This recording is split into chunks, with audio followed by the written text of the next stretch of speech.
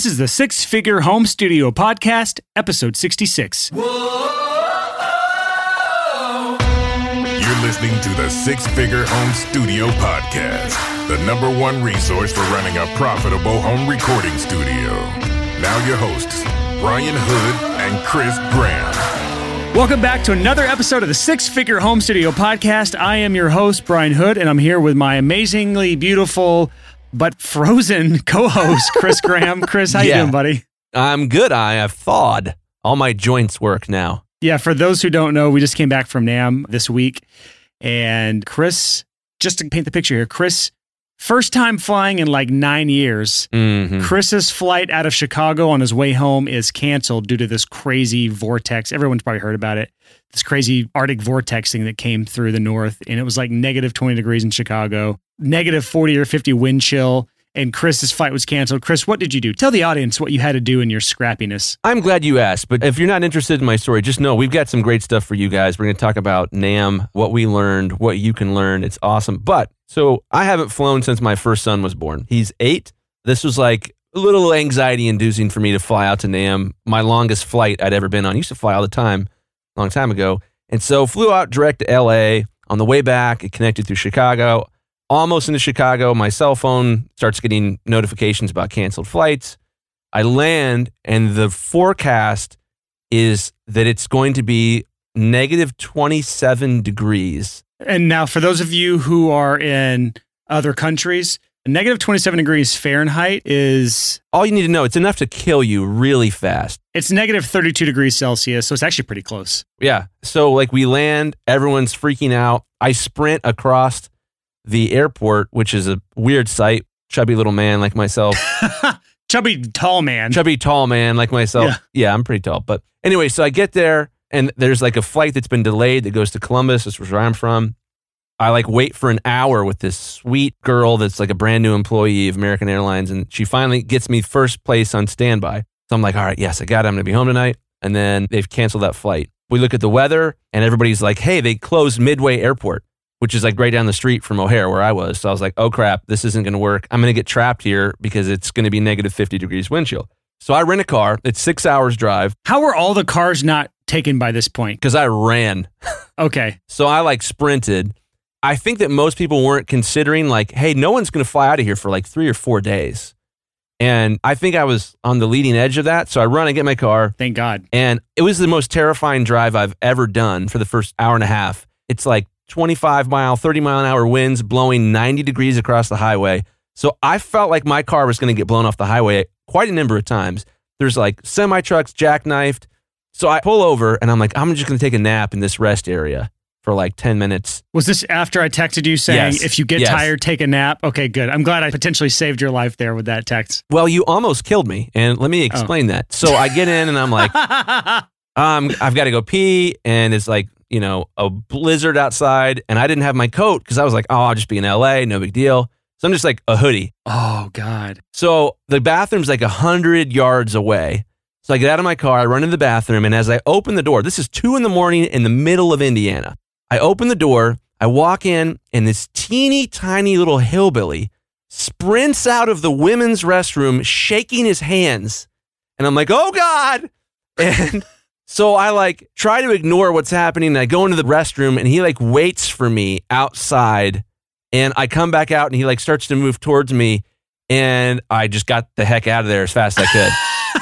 I can't imagine, like, you're like, what, 6'2", 6'3"? Like, I'm like 6'2", yeah, with shoes on, yeah. Yeah, you're a tall boy, you're a big boy, and I can't imagine some redneck hillbilly shaking his hands coming out of the women's restroom, literally chasing you across the Arctic tundra that is Chicago at this time. That's such a hilarious thought in my mind. Yeah. These like truck stops are known to be meetup spots for certain types of people. And that's a nice way of putting it. If you're into that, no judgment. Just this guy seemed like he was going to eat my face for breakfast the next morning. That happens in Florida for sure, but I don't know about Chicago. I didn't have any trouble staying awake for the rest of the night. I was like, oh God, he's a serial killer. Ran to my car and just straight shots. Like the next 4 hours was totally fine. Just sang Tom Petty at the top of my lungs until I got home. Well, I, for one, am glad you made it home safe. I would have been super sad and felt responsible for your death if you would have crashed and died. Well, I appreciate that. Because I talked you into coming to NAMM, and I feel responsible. So the topic of today's episode is basically our recap of NAMM, but it's so much more than that because there's been dozens of videos on YouTube. There's plenty of shit on the internet about NAMM. Our spin on it is, what is at NAMM for the average home studio owner? What does that mean for the future of home studios? There's a lot in this episode related to how this benefits all of our home studio listeners. And I think we saw some pretty cool stuff, Chris. We did. And not only did we see a lot of cool stuff and got sort of some interesting ideas about where our industry is going, I think some of the best application is talking to you guys about how you can further your career by going to events like NAMM. And for those of you guys that don't know what NAMM is, it's the National Association of Music Merchandising, and it is hundreds of thousands of people. 115,000 to be specific. 115,000 people. It feels more like a million because it's like wall-to-wall people, and they're all like music-y. So there's all kinds of people at NAMM. And when you're there, it's just a non-stop networking opportunity. It's insane. Here's the deal. Like, Chris and I have been meaning to go for all these years. We've been in Summer NAMM, which is fine, but I can't even put into words the magnitude that is Winter NAMM. And it gave us some thoughts on how important getting your ass out into the world and putting boots on the ground is when it comes to networking, furthering your careers, meeting people that you can mutually benefit, people that can benefit you and that you can help benefit as well. And this happened time and time again to both Chris and I and to people in our circle that we were hanging out with. These random occurrences that you would never expect it to happen just presented themselves. These random things happened where two people met that shouldn't have otherwise met. It just was a random occurrence. And we would have never met some of the amazing people we met for this trip, and some of which will actually be on the podcast in the future, that we would never have otherwise gotten had we not gone to NAMM. Random encounters in the hot tub. We're not going to talk about that. It's not as bad as it sounds. Encounters on the floor of NAMM at different booths. We were talking to people, and random people would wander up to us. It would be someone that I've wanted to meet for all these years. And all this was made possible just by buying a $300 flight to NAMM and getting our ticket to the event. Yeah, it was incredible. And I think one of the things we talk about on this show a lot, some of the feedback we get from people all the time is like, hey, I live in the middle of nowhere, small town, or even big town, and I'm like the only audio engineer I know. I don't have a network. You know, it's like I'm trying to do this. I'm completely alone. You know, feel for you there. Because I sat in my basement for 10 years mastering songs, and clients never came over. It was always over the internet. And because of that, you've developed some very odd habits as a grown man, like just grunting. Chris and I were traveling together, and so he was telling me these noises he makes. He wasn't aware he makes them. Yeah. I'm sorry, I'm putting you on blast, Chris, but it's just funny to me. It's like, we all do this. Like, I whistle. I like sing to myself because I'm stuck in home all the time, and I have to entertain myself. So it's like, we all get these stupid, weird habits because we're like these cave-dwelling creatures. And when you get put out in the world, you start to realize how all these stupid, weird shit that you do, all these habits you've created for yourself are weird. So it's like, you're not by yourself, Chris. I'm in it with you, dude. Yeah. I think I might be a little weirder than you in real life. I think I asked you like 10 times if you're okay. Yeah, you did. Well, I'm one of these people that like, I'll just be like, minding my own business. It's quiet. And then I'm making that noise, or, you know, not to get into too much detail, but I'm always making noises constantly.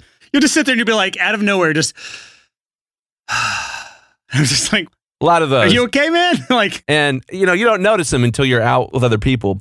So with NAMM, what made it so incredible for me, I'm going to try to steer us back towards NAMM here. Yeah, there's a point to this, I promise. Yeah. So at NAMM, we talk a lot about having a reality-based focus. You know, we talk about that Dr. Henry Cloud quote, integrity is being able to eat reality for breakfast without getting sick. When you're at NAMM and you're interacting with hundreds of other audio engineers and companies who sell audio gear and companies who make plugins, you get a really strong dose of reality. You get a really strong sense of, oh, this is what NAMM really is. This is what the audio industry really is. This is what audio engineers are really like. And that is a very, very good thing for your career. Yes. You start to realize that you're not the only one that makes weird noises. Like, you know what I'm saying? Like, you see that everyone out there is just like you in some way, shape, or form, and you can relate to those people. And honestly, that's healthy for us. As human beings, we are social creatures. There have been studies that say if you spend all of your life alone, you will die way before people that spend their lives with other people. I don't know what the study is. I'm not going to cite that, but you can look this up somewhere. There's a study about this. And whether or not It's scientifically backed. I believe it to be true that we are social creatures that are made to be around others.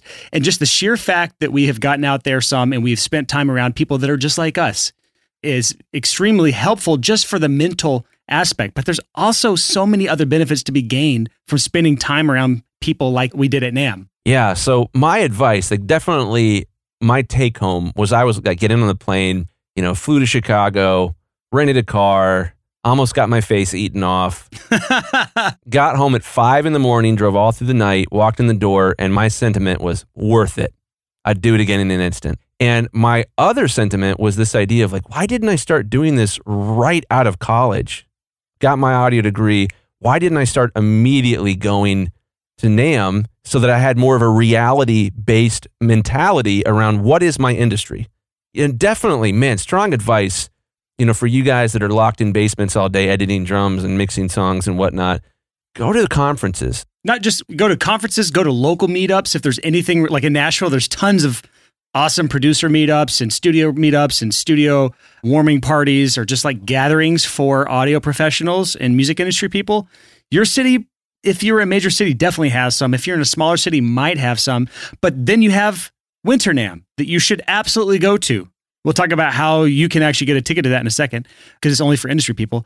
2, there's Summer NAMM, which is here in Nashville. And if you go to that, I live 3 blocks from where that's held. So we can all hang out here and drink a lot of coffee and get caffeine highs.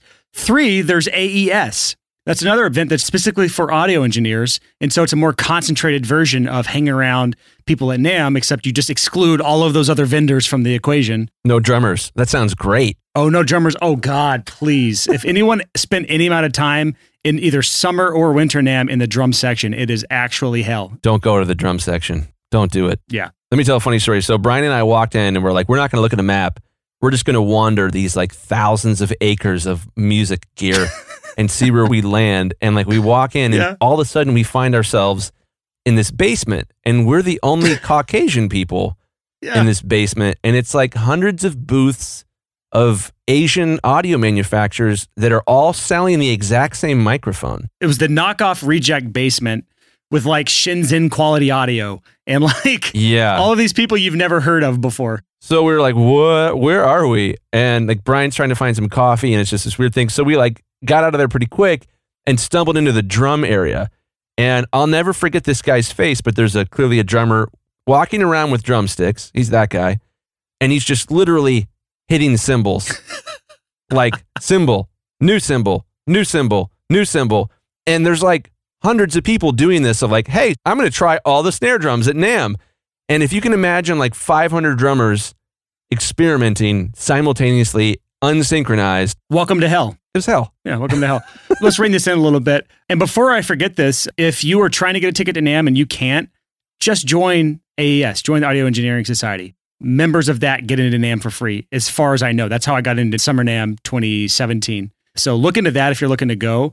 We got in as press because of this podcast. So you could also start your own podcast just for the sole intent of getting into NAMM. Yeah. Or you can always get in through a friend. Yeah. If you have a friend who works for, a guitar company or a drum company or an audio company, they typically have extra passes and you can get, like a sponsored pass pretty easily. Yeah. Let's actually get into the meat of some of the things we saw at NAMM, because there were some things that are going to, if not disrupt industry now, which I don't think what we saw this year is going to really do a whole lot of disruption right now, but it is going to plant the seed of disruption for the future and potentially eliminate the need for a lot of what we saw there as far as hardware. Yeah. Well, what's interesting about NAMM in general, and that you need to understand, quick history lesson about our industry, is that back in the day, if you wanted to record records in, say, 1930, you needed some weird equipment. You would probably cut an actual vinyl record live in the studio, like in, what's the movie? I Am a Man of Constant Sorrow. Oh, that's Oh Brother, Where Art Thou? Oh Brother, Where Art Thou? Yeah, they would cut the record live. You need a lot of specialized equipment. And as technology has improved, the recording studio has been an easier place to work. Eventually they had mixing boards. Eventually they had multi-track recorders. And now you can be a 13-year-old in your parents' basement and get a pretty good quality recording accomplished as a teenager. Yeah. There was no potential of that ever happening 50 years ago. Yeah. So the important thing to kind of think about there is that our industry is changing a lot. And the things that we take for granted, like preamps, like audio interfaces, like XLR cables. There are all these things that we just think like, oh, well, those will always be a thing. Not necessarily. If you look at the history of our industry, at a certain point, people are like, get rid of the tape machine. Are you kidding me? How are you going to record? You can't use a computer or a hard disk. That's insane. At one point, recording on a computer was completely nuts. Now it's everybody does it.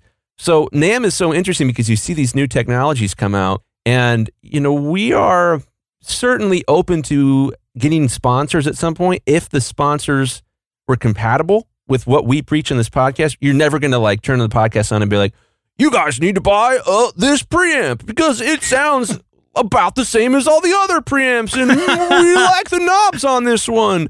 This will help you get more clients. Thank you for saying that. Preamps, man. Don't get me started.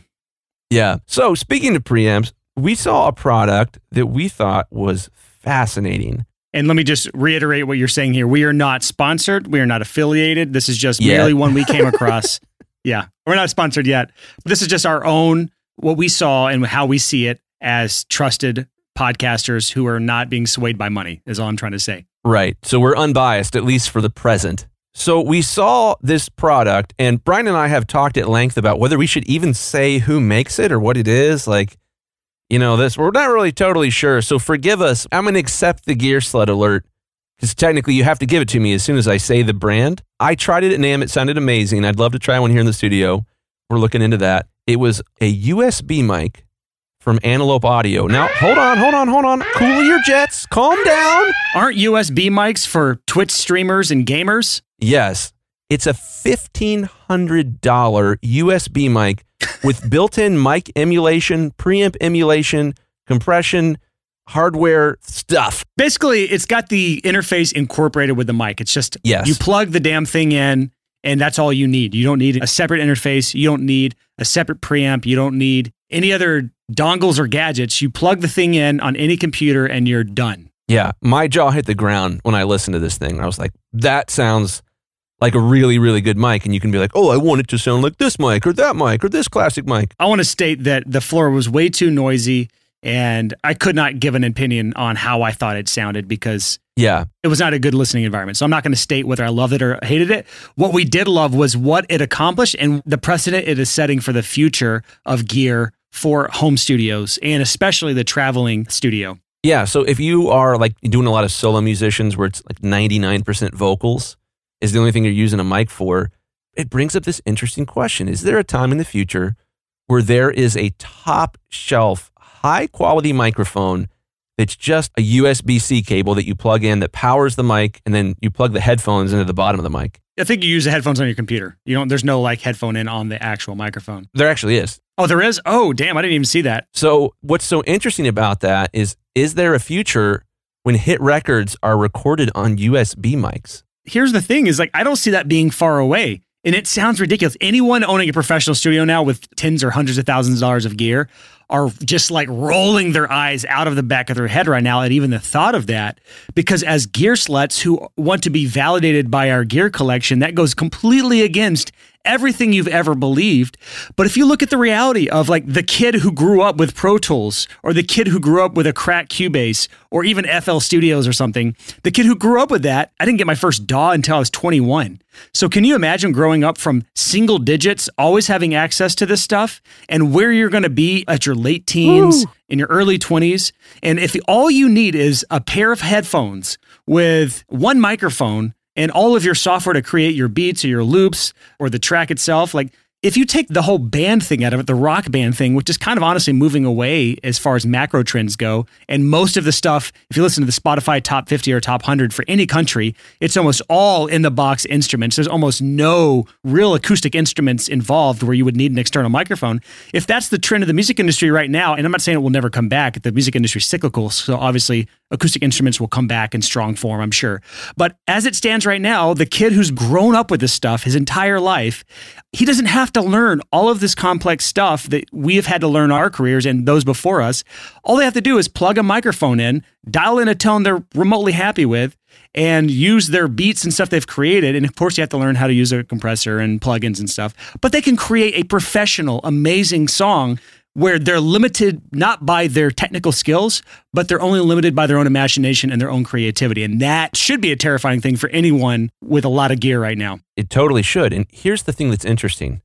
Historically, if you owned a studio, you had a moat around you. A moat is a business term that means it keeps competitors from coming to get you. And so you're like, well, I've got the only 8-track in New York City. Well, that's a moat. Or Netflix's, all the Netflix originals, that's a moat. No other company can license those films from them, so it's hard for Hulu or any of these other guys to compete with Netflix. They have a good moat. So if your thing is like, there's you and 2 or 3 other audio engineers in your town, and you're like, well, you guys should hire me to record you because I'm the only person with this $3,500 mic. Cool-ish. Here's the thing, that $3,500 mic, there are companies that all they do all day, every day is try to figure out how to make a mic that sounds as good as that one for $50. Go walk around that basement at NAMM where all those knockoff Chinese companies are just creating U87 knockoffs for $100. Well, Gear Sled Alert. Oh, you got one. Oh, man. Oh, shit. Oh, man. It's been a long time since I've gotten a Gear Sled Alert. Oh, man. Well, you know what? I just came back from NAMM, so I have an excuse, it's fine. Okay? Yeah. But you see what I'm saying. The point is, like, it's getting easier and easier. Components are getting cheaper and cheaper to get a comparable sound with knockoff gear. But now it's not even about the cheap knockoffs. It's about just the full-on emulation and letting the software do all the dirty work. And that's where it seems to be going. You have Slate. Slate has their mic emulator. And there's only going to be more, is all I'm saying. Yeah, I'd love to do a shootout. If anyone knows Slate and Antelope Audio, we'd love to do a shootout between those 2 mics and just see whose emulation is better. I will say Chris didn't like Slate's on the floor, but again, I stated... Oh, we're going to be honest. I stated that, again, it was an imperfect listening environment with headphones we were not familiar with.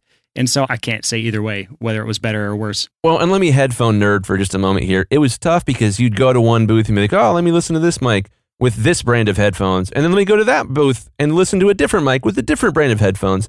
It was really hard to get, any sort of opinion that was like founded in reality. Plus, there's a ton of background noise. So really, I'd love to do some shootouts. I'd love to compare. I'm interested. We're both fascinated by the future of the audio industry and this idea that, hey, in the future, if you've got a $3,500 mic, it might not be worth $3,500 or anywhere close to that in the future because you might have some 20-year-old kid 10 years from now that's like, I don't care that your mic was expensive. I bought this mic at Best Buy for $70 and I can't tell the difference between the 2 mics. Now, I know you snobs are like, no, that's not a thing. It's not real, but it will be. There are people who all they do all day long is try to figure out how to bring a $3,500 quality mic to the masses at an under $100 price point. We're not there yet, but will we be someday? Well, look at where guitar amplifier simulation software, like PodFarm, back in PodFarm's days, it was trash. And a few guys in the heavy music scene kind of found a way to make it work. But when you look at AmpSims now, I'm going to give a shout out to my friend Sonny Trulove with STL Tones. He just launched a new plugin, and it is amazing what they have accomplished with digital Sims now. 100% in the box, no hardware required like a Kemper. 100% in the box, the way these things sound now is incredible, and it's only going to keep getting better. And I see the same thing happening to microphone emulations and knockoffs. I don't know, Brian. I really feel like my Line 6 pod sounds way better than Sonny Trulove's plugins. Oh my God. I can't even hear that crap. Just kidding. Yeah. So now that you can have an idea of just that one thing, just that one mic, that one built-in preamp and interface and the power of what that's going to bring, what else do we kind of see as we were walking around, Chris? Okay. So guys, we saw this thing. There's been some pictures floating around in the Facebook group of us ogling it. We were wandering around and we walked by the McDSP booth. And McDSP, I've been using McDSP plugins not so much lately, but there was a chapter in life when I was just like full on McDSP. They've been around since the late 90s and then they kind of had their heyday, early 2000s? Yeah, so they make some cool stuff. They made, get this, a 1-space rack mount box full of switches, relays, electrical stuff, and you plug in a Thunderbolt cable and it's like a transformer, like Michael Bay transformer. Not like the literal transformer, but like a fictional Michael Bay transformer like the movie. You would be like, computer, turn into a really nice compressor. And the inside of the box would be like, and it would build an analog compressor like, I think it was like up to 16 of them or something. Yeah, 16 channel, yeah. Yeah. Or you could be like, computer, build a VCA style, blah, blah, blah, blah.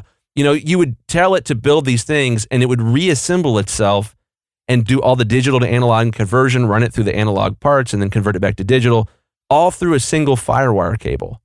And so it was this crazy thing where it was actually a plug-in with physical analog components. It was like, without a doubt, when you talk to people at NAMM and be like, what's the coolest thing you've seen?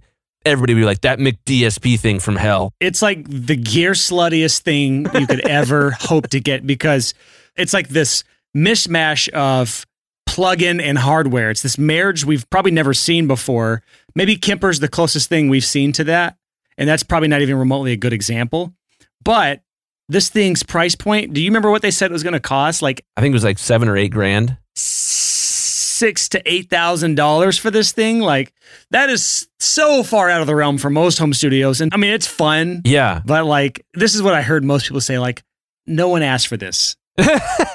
It sounds mean, but like, they'll sell some for sure, just for the sheer ridiculousness of it. There's some usefulness to it. I asked for it. I've fantasized about such a box on several occasions. But this is because you are the reigning Gear Slut champ of this podcast. I do what I can. And I rarely ever get the Gear Slut alert. Well, what was funny about this box that was cool was, like, from a philosophical, like, wow, that's impressive. That brings the best of analog and the best of digital and combines it. What was interesting about it, though, is it's small. Yeah, one space rack. So, like, no client is going to walk into your studio and be like, what's that single unit green box in the corner over there? You would think it's like a power supply because there's no meters on it. There's just like a light. It's one button. One button.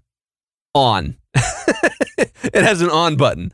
And so it's interesting because what it does is really substantial. I'm sure it's fantastic. But if you buy like some crazy, everyone's seen them, like the mastering compressors with 1 billion knobs and the huge, like, legal sheet of paper size volume meter doohickey on it. When you buy something like that and a client walks in, there's certainly going to be a whoa moment. There's certainly plenty of Instagram opportunity there, though it's, in my opinion, not the best investment you can make in your business. I think it's a horrible investment as a home studio, and I would not recommend anyone with a home studio buy this thing. The McDSP box? Yeah, there's no way I would ever recommend this to any home studio at that price point. Yeah, I mean, as far as usage for this, it's interesting because it's not like something you can show off to clients unless you like explain what it is, because no musician's going to have any idea what this thing is. Yeah, it is such a weird thing because it's a Gear Slut purchase at that price point without the Gear Slut allure that most expensive gear has. Yeah, very interesting. I would imagine for like live sound companies that this thing might be a miracle because obviously it's going to have no latency. It's analog. But to have that much flexibility to be like, man, we really need this de-esser for this guy. All right, I've constructed it within the box. Sounded like a dial-up modem. Yeah. So it was interesting. But back to our kind of main point with NAMM is if you want to be successful in business in the recording industry, you must have an eye on the future. You must be thinking about what's coming around the corner. And NAMM is without a doubt the best place on earth to do that. Do you see this green box morphing into something maybe a little more affordable and usable for the average home studio? Oh, yeah. Or do you see any application for this being shrunk down or changed over to, something that we would want to use regularly at a more affordable price? Well, yes, I do see this morphing into something else that's more available, that's more accessible. And the reason I see that, there's a really amazing book. I don't think you guys should go out and read it. It's more like straight entrepreneur startup stuff, not so much like immediately useful for home studio owners. But it's called The Innovator's Dilemma. And this was Steve Jobs' favorite book. And The Innovator's Dilemma is that what typically happens, I'm going to just kind of cut and choose what parts to share here. What happens with technology is people come out with really advanced, really expensive, brand new tech. And only the very high end of the market purchases it. And then the company will take that money from the high end customers and they'll reinvest it in order to, quote unquote, jump the chasm. The chasm is this idea of taking a very high end product and bringing it down to mass market and selling it to everybody. We see Tesla doing this right now. That's true. That's a good example. They were selling $150,000 Roadsters to start with. And then it was like, okay, now we're selling $70,000 sedans. And now we're selling $30,000 cars that the general public can afford. So when you see a new piece of tech at NAMM, it's interesting from an innovator's dilemma because stuff you have to innovate, but you have to be aware of, even if you look at that piece of gear and say, oh no, this is useless, this is crazy. Not necessarily. If they can sell, 1,000 of these units or 10,000 of these units to the very high end of the market, they can take that, reinvest into R&D, and they might build the next killer product that's available at a much lower price point. It'll be interesting to see first, where does this green box from McDSP end up in the universe? Like, what is the type of customer it attracts?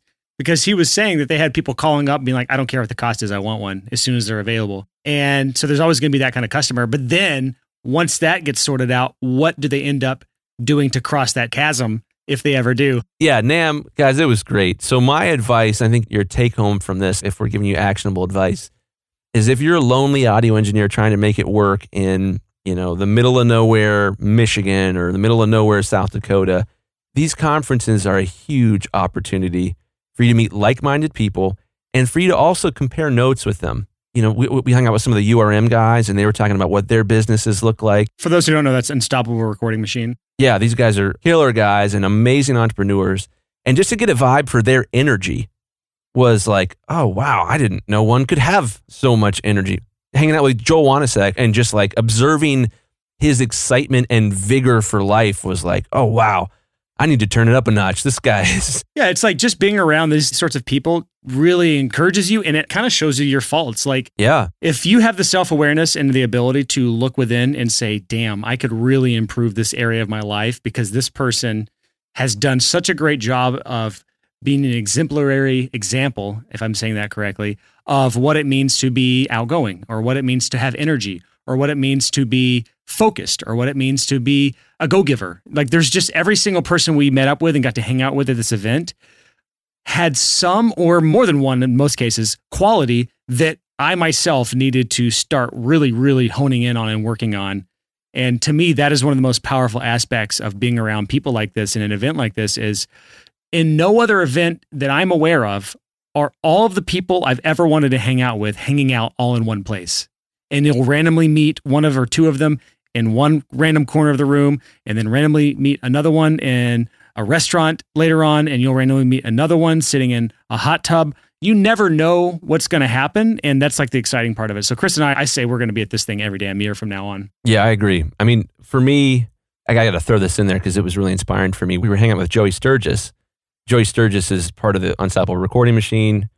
Awesome guy. He was telling his story about, first I was like a developer, like he wrote code. And then he was an audio engineer and helped make records. And then he decided to do both at the same time and begin making plugins. And he's on track to retire by 40 because these plugins are selling so well. And it was just like, wow, man, I'm a loser.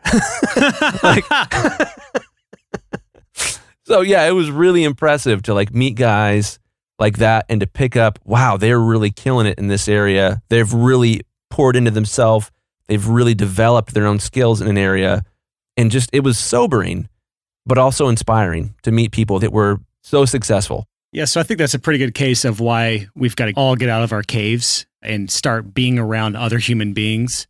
But kind of back to the point of this episode, besides the networking thing, like always having a pulse on the future of the industry, because we've said this many, many times on the podcast, if you don't adapt, you will die. Throughout history, this has been the same for humanity, but now in business, in a capitalistic society, it is the exact same. If you do not adapt and change with the times, you will die as a business. So for you to be keeping your finger on the pulse of the industry and keeping up with what is coming and what is changing and what you need to be doing to adapt and ride along with that wave, that again is one of the biggest benefits of coming to an event like this and staying plugged into the industry, because before you know it, some kid with a laptop and this Antelope Audio USB mic will be wrecking your business, and you'll have no idea where he came from if you're not on top of this, adapting and moving along with the times as well. Yeah. So one more kind of take home for me, Brian and I had a conversation with Graham Cochran, and this is going to surprise you guys. We talked about marriage. We talked about having strong marriages and the importance of that. And that's something obviously near and dear to my heart. I'm married. I've got kids. I don't want to be divorced ever. Our industry is strange in that there's a huge number of divorced people in it. And it was interesting because we were talking about marriage counseling. And it was definitely this thing where I'd been thinking about, it's not like my marriage is in the rocks or anything, but what a great investment in my relationship with my wife marriage counseling could be. And Brian, you had mentioned, you and your fiance going through premarital counseling. Mm-hmm. And my wife and I, we did premarital counseling, but we haven't done anything in, the 12 years since we've been married. And it was inspiring to listen to that. And it reminded me of, we used to go to a small group. And the small group was like a bunch of married couples that would get together and talk about being married and their faith and stuff like that. And it was really encouraging because, we were like married about a year or two when we first started going to the small group, which is the small group ended, a decade ago. But it was amazing because we would go to this small group and it was a lot like NAM. We'd go to this small group and we'd be going around the circle and we'd be talking and it would be like, oh yeah, we fight like crazy. And then everybody else would be like, you guys fight too? Oh my gosh, I thought our marriage was going to end because it's normal. Oh, okay.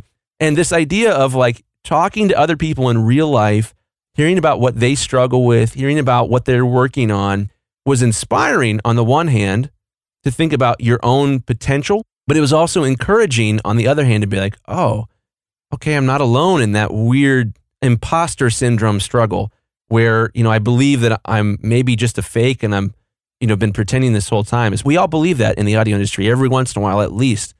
And so it was really cool being at NAM in the same way that like being in that small group of other married couples was for me and my wife, this idea that, oh, other people have struggles too, and other people's have sweaty feet and BO and social issues on the NAM floor. So it was really cool, really cool. So if you haven't gotten out to a conference or a convention or even just a meetup where it's a couple audio engineers grabbing beers and talking about stuff and trying to encourage and edify each other, man, that might be the next step for you in your business. That might be the thing that makes or breaks you. And I know for Brian and I both, we do this mastermind group with a bunch of other podcasters and bloggers like Lid Shaw and Matt Boudreau and Chris Salim and Bjorkman Benediktsson. And there's a bunch of people. Ian Shepard comes as well. And there are a lot of people where we'll go and talk about our struggles, talk about the things that we're trying to grow in, the things we're trying to learn. And this idea of having a community of like-minded people that you don't see as competitors, but as compatriots is really, really powerful. And I think I would be shocked if maybe 5 years from now, I meet one of you guys that listens to the podcast and is like, yeah, man, that was a real changing point for me when I started listening to the podcast and I just completely by myself figured it out. That would blow my mind. Most people are going to figure this whole thing out in a community and in the context of a community. And that's a big deal. Having a community of people that can encourage and inspire and console and all these things is, I think, an essential part of building a sustainable career in any field, but especially ours. Whoa.